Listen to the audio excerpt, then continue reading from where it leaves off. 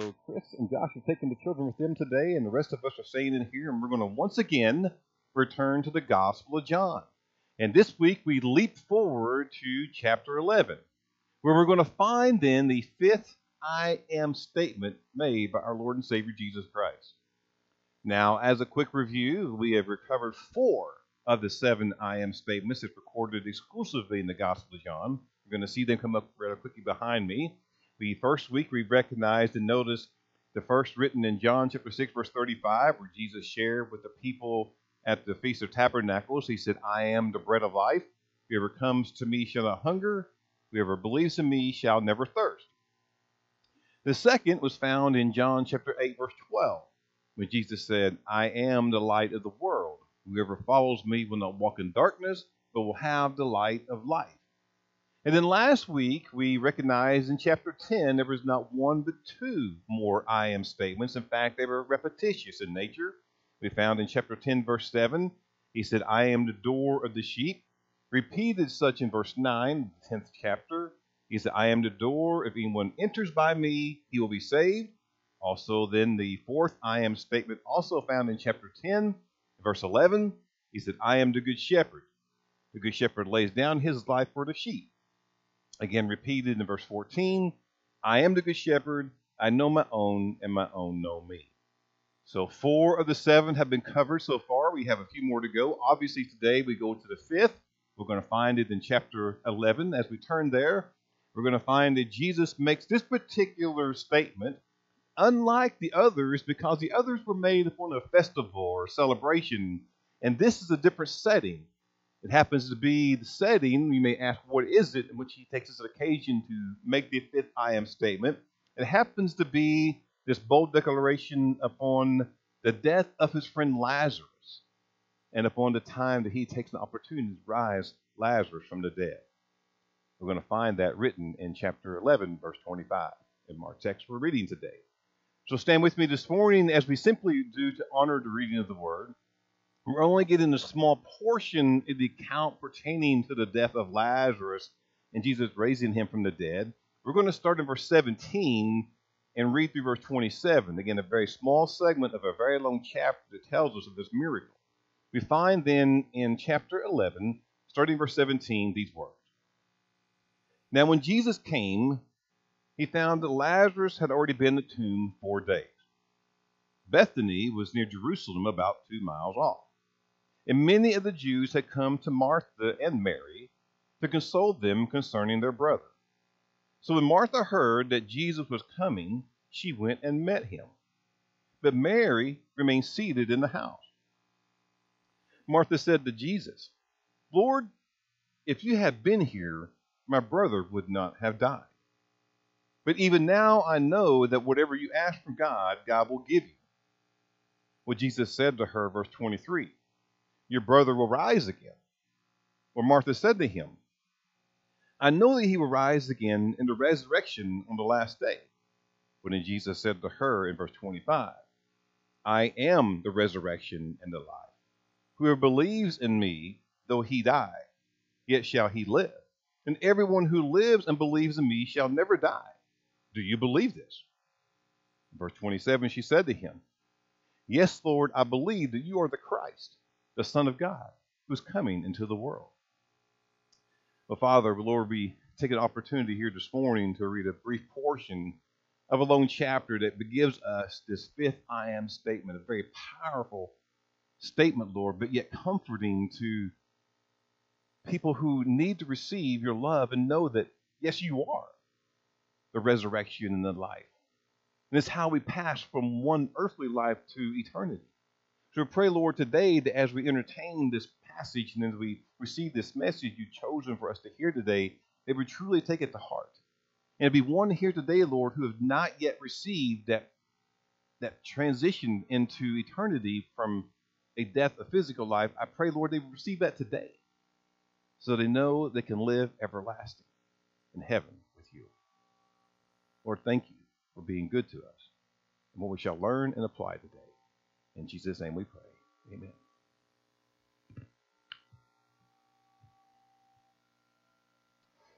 Well, note that from the verses that we read, again, a small portion of a very long chapter in chapter 11 pertaining to the rising of Lazarus, that Martha, in the verses we've read particularly, is a person of interest.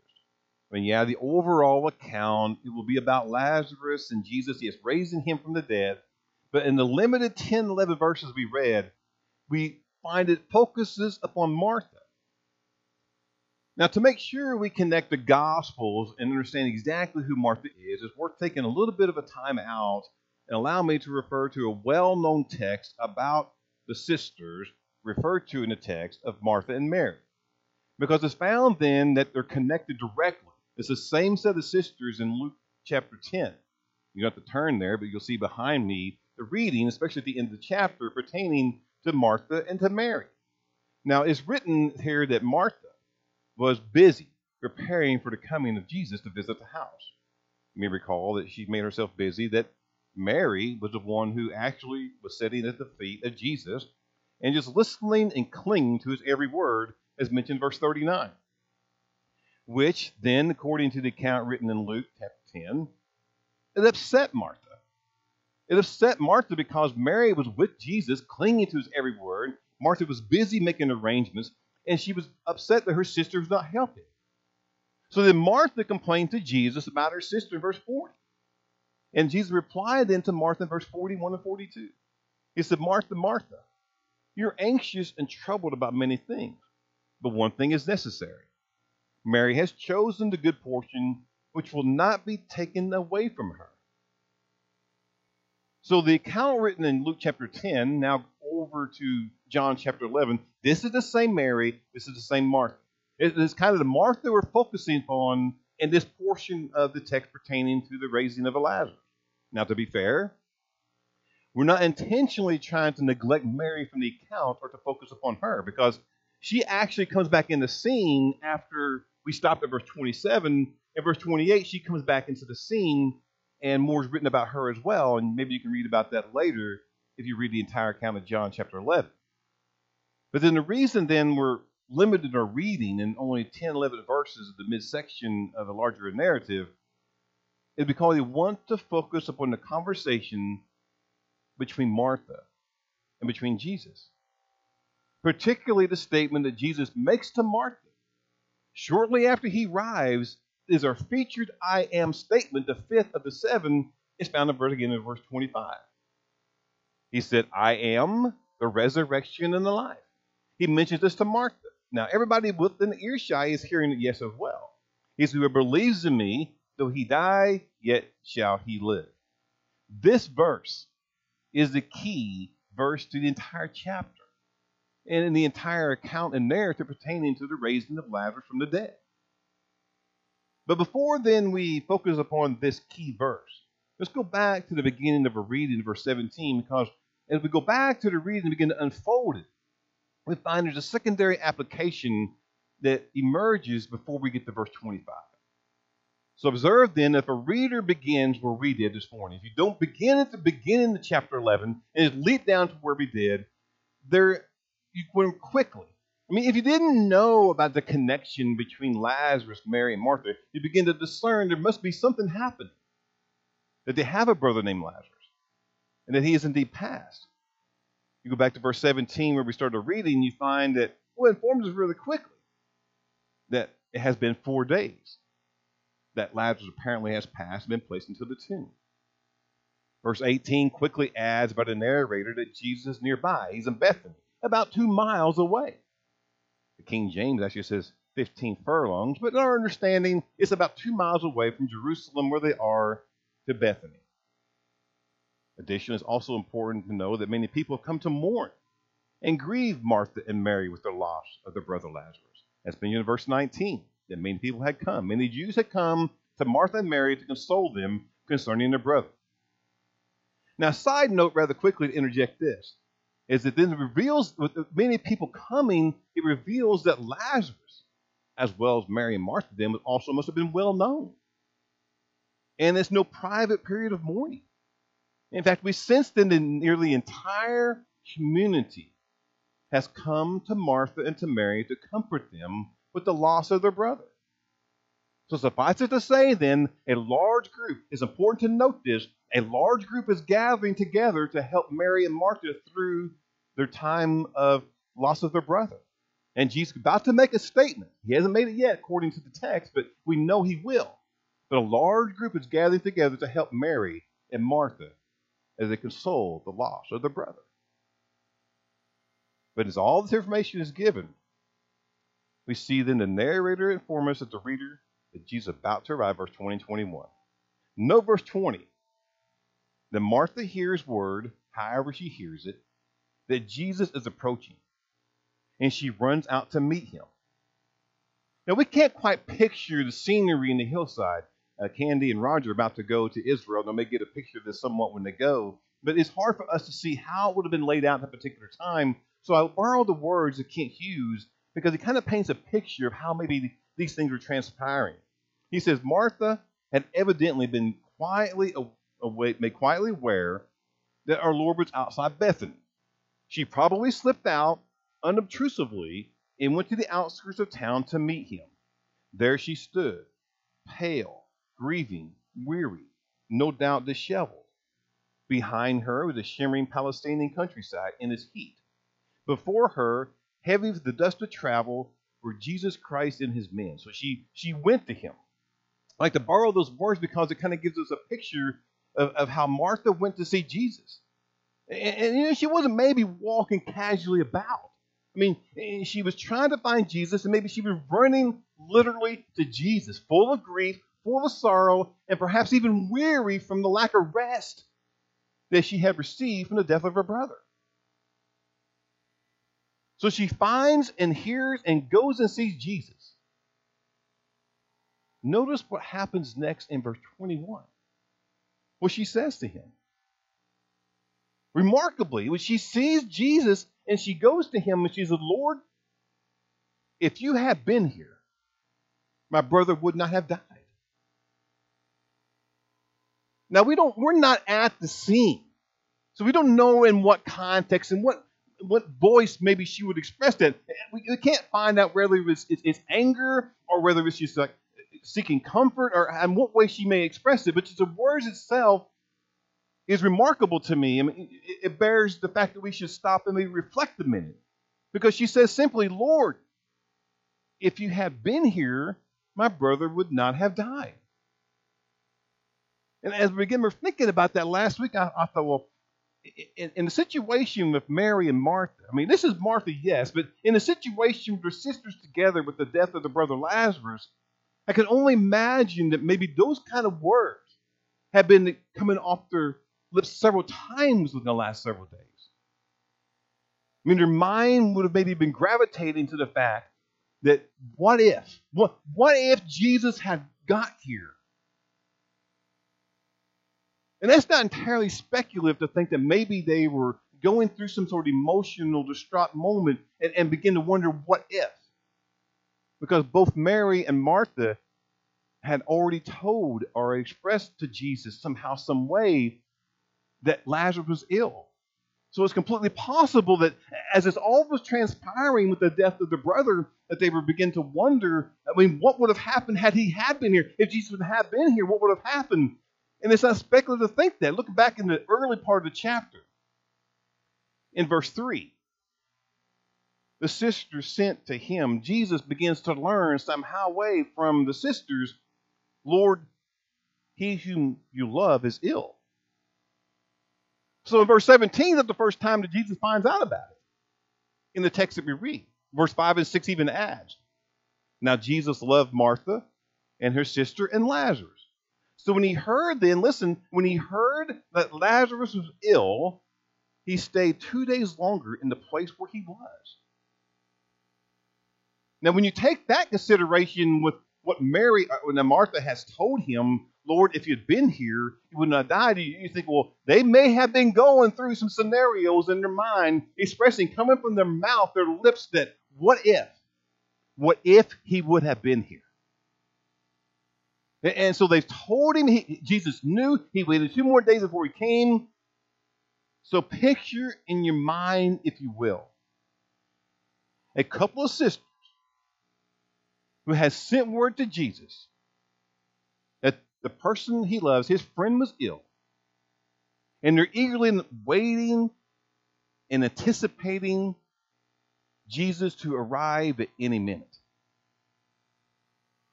And then they're waiting, and they're waiting, and they're waiting.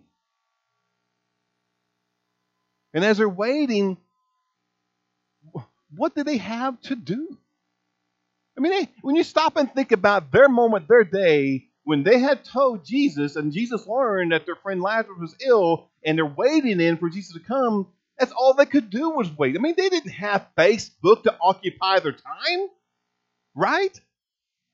They didn't have the Nintendo Switch that sometimes occupies a lot of teenagers' mind, and my wife Sheila. She's not here actually right now. She went to get a pizza. There was no TV. There was no book. There was no newspapers. There was no crossword puzzles. There was no word search. All the things that we typically do when we have to wait, unless you're at McDonald's. When you're at McDonald's and you have to wait, they pull you up and they have you wait a little bit longer to bring out the food. What do? You complain about waiting, or the person next to you will start talking to you about something that happened to them, or if you're by yourself, you don't talk to yourself, you get on your phone and you go to Facebook or do whatever, and they finally bring out the food. But they didn't have any of this then. So all they had to do with their time was wait, expectantly and eagerly for the arriving of Jesus. Now, maybe then as we attempt to put ourselves in that text, the wait had been so agonizingly long, they begin to wonder, when will the Lord get here? I mean, I know he has to come. It's his friend, it's Lazarus, but when will he get here? Notice Martha's words that go back to verse 21. When will he get here? Martha's words were almost a reproof. I mean, it's almost critical and unfavorable, if you will, to the Lord. Lord, if you had been here, my brother would not have died. It's almost critical in the nature if you receive it that way. But in verse 22, if it was, it kind of actually caught herself. Which is, but I know that even now God will give you whatever you ask. So at first she maybe was somewhat honest.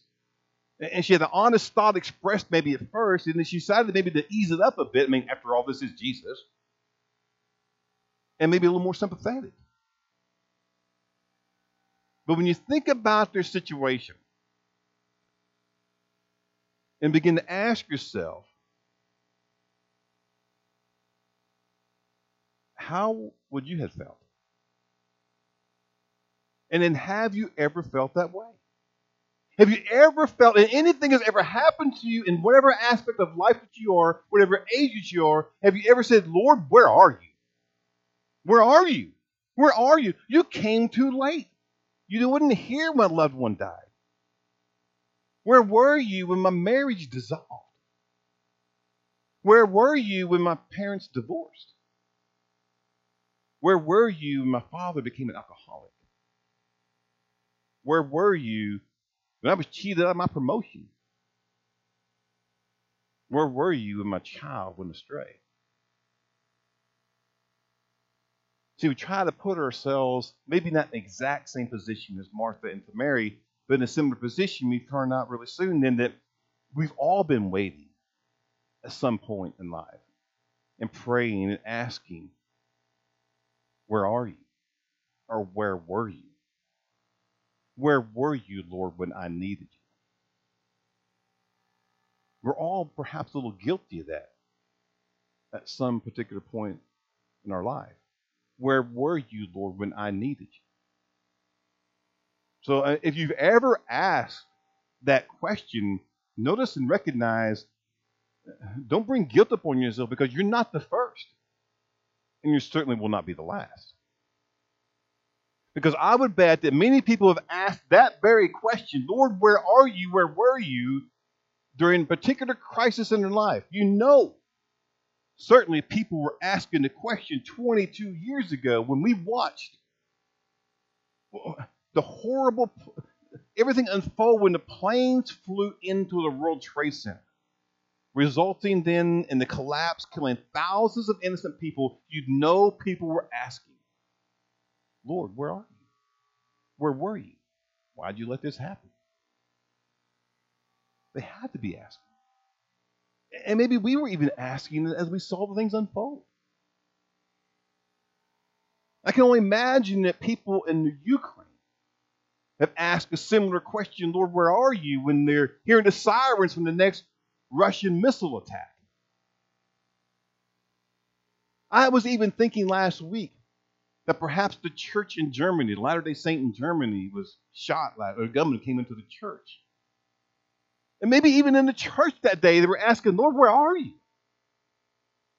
I would imagine it has been asked by countless people when faced with a natural disaster, a hurricane, tornado, earthquake. 45,000 people have lost their lives in the earthquake that went through Turkey.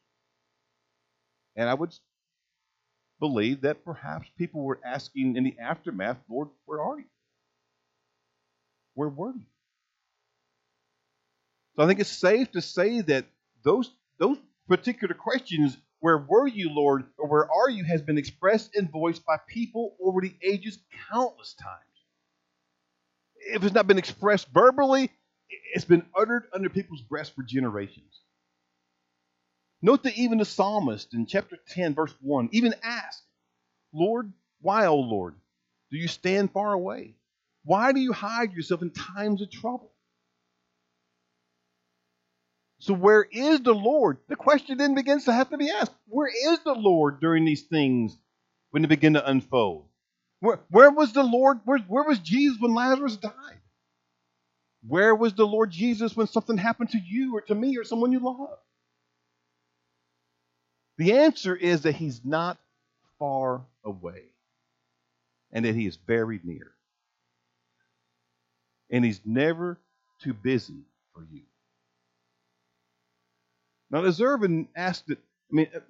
normally when we ask such a question, it's about when things don't go as we planned or we expected. I mean, we don't ask, when things are going great, we don't ask God, where are you? It's normally when things go awry and things don't go like we had hoped it would be. Something happens, a tragedy, whatever. So we ask ourselves, or we actually ask people, where is the Lord? Where are you?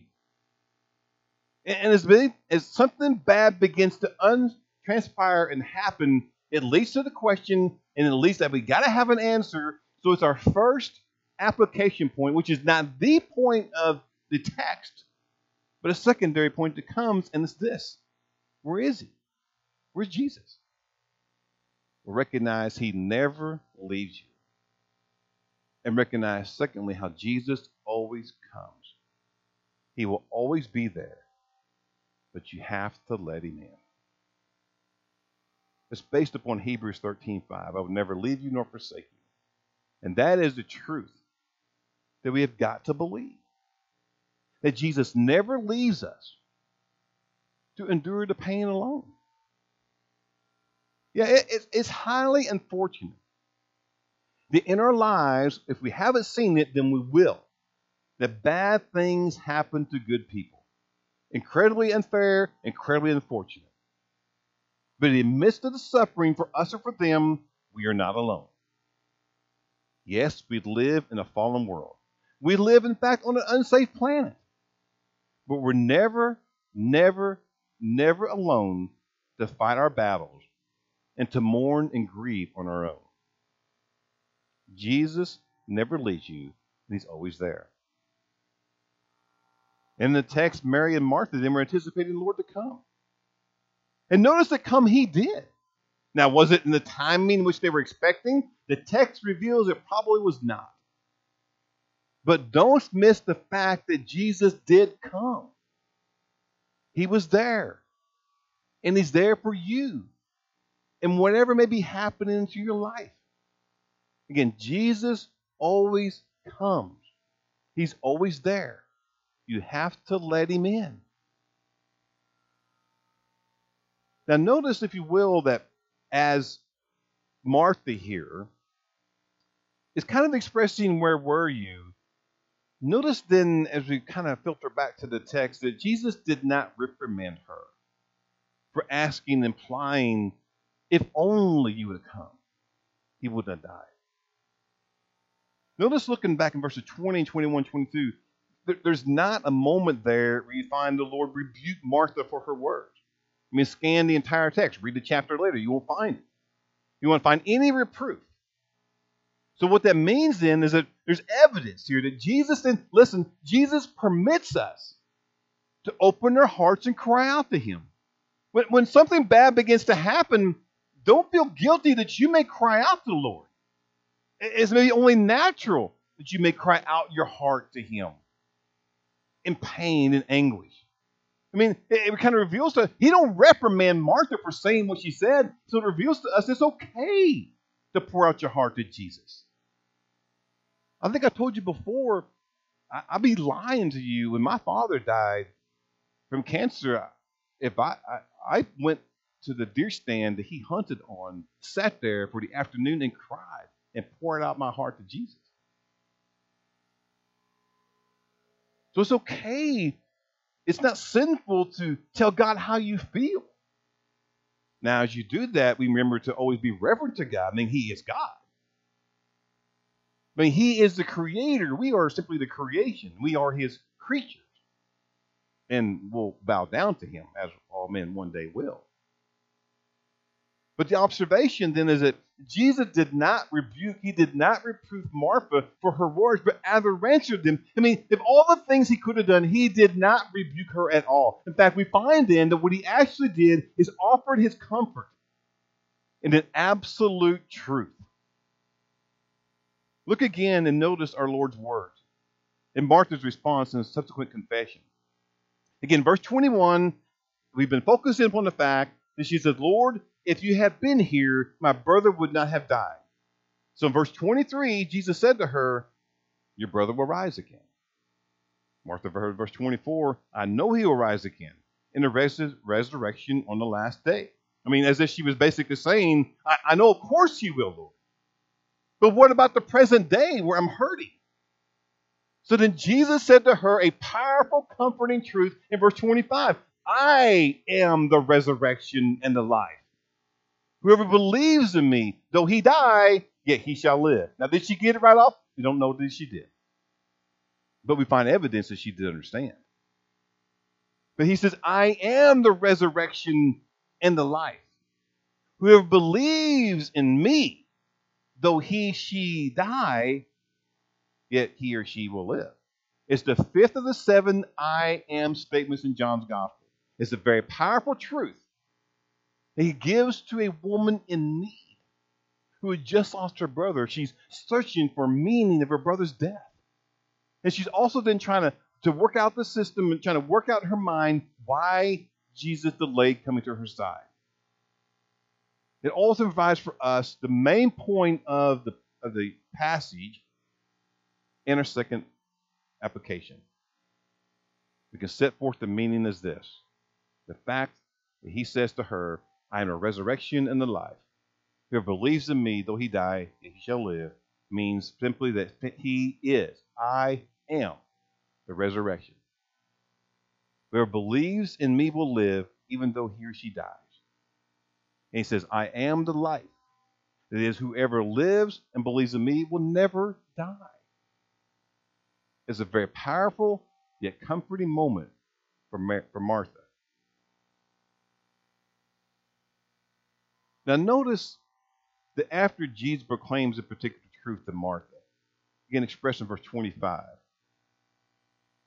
look at the text again and jump down to verse 26. At the end of verse 26, he asked Martha a question. Do you believe this? Jesus actually gave her a very powerful statement where he says, I am. He tells him that it is him. But he asked Martha at the very end, do you believe this? Now look at the response, verse 27. Yes, Lord, I believe you are the Christ, the Son of God who is coming into the world. So Martha maybe did completely understand. When he told her that powerful truth, comforting as it may be, Yeah, maybe she understood it and got it. I mean, Martha, in her moment here, had been tested with the grief and the loss of her brother. And she asked the Lord to his face, essentially, where were you? And said, if only you had been here, my brother wouldn't have died. But we ultimately see her faith. In the very end, we see Martha's faith emerge. And she allowed her Savior then to bring her forth as gold refined in fire. To help place that in perspective, I borrow the words of Lewis Foster. He capitalizes on the question, do you believe this? He said, Jesus put the question directly to Martha. And it was a hard question. Perhaps she did not understand all that Jesus meant. Her brother had believed in Jesus, and now he was dead. Yet Jesus said, whoever lives and believes in me will never die. And how could that be? But notice, Jesus did not ask if she understood. He asked if she believed, and she did. Yes, Lord, I believe that you are the Christ. That was her response, the Son of God, who is coming to the world. Foster says that covered everything.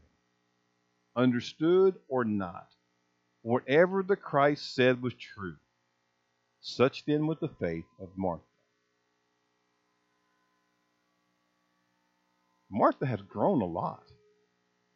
Referred earlier to the episode in Luke chapter 10, and she's upset with her sister Mary for not helping her when Jesus came to the house. So Martha has now grown considerably in her faith. It maybe is witnessed and shown here in John chapter 11. One commentary I read said Martha's confession was as great as Peter's. Referring then to Matthew chapter 16, when Peter's response to the question asked by Jesus, Jesus asked his disciples, who do people say that I am? In Matthew 16, particularly verse 13, he asked, who do people say the Son of Man is? Of what you may look at and may already know, some say Elijah, some say John the Baptist. That's written in verse 14. But verse 15, Jesus narrows in the question and say, who do you say that I am? In which Peter steps up to the mic and he says, you are the Christ, the Son of the living God. Scholars say Martha's moment was just as great a confession as Peter's. That she believed in him and what he said.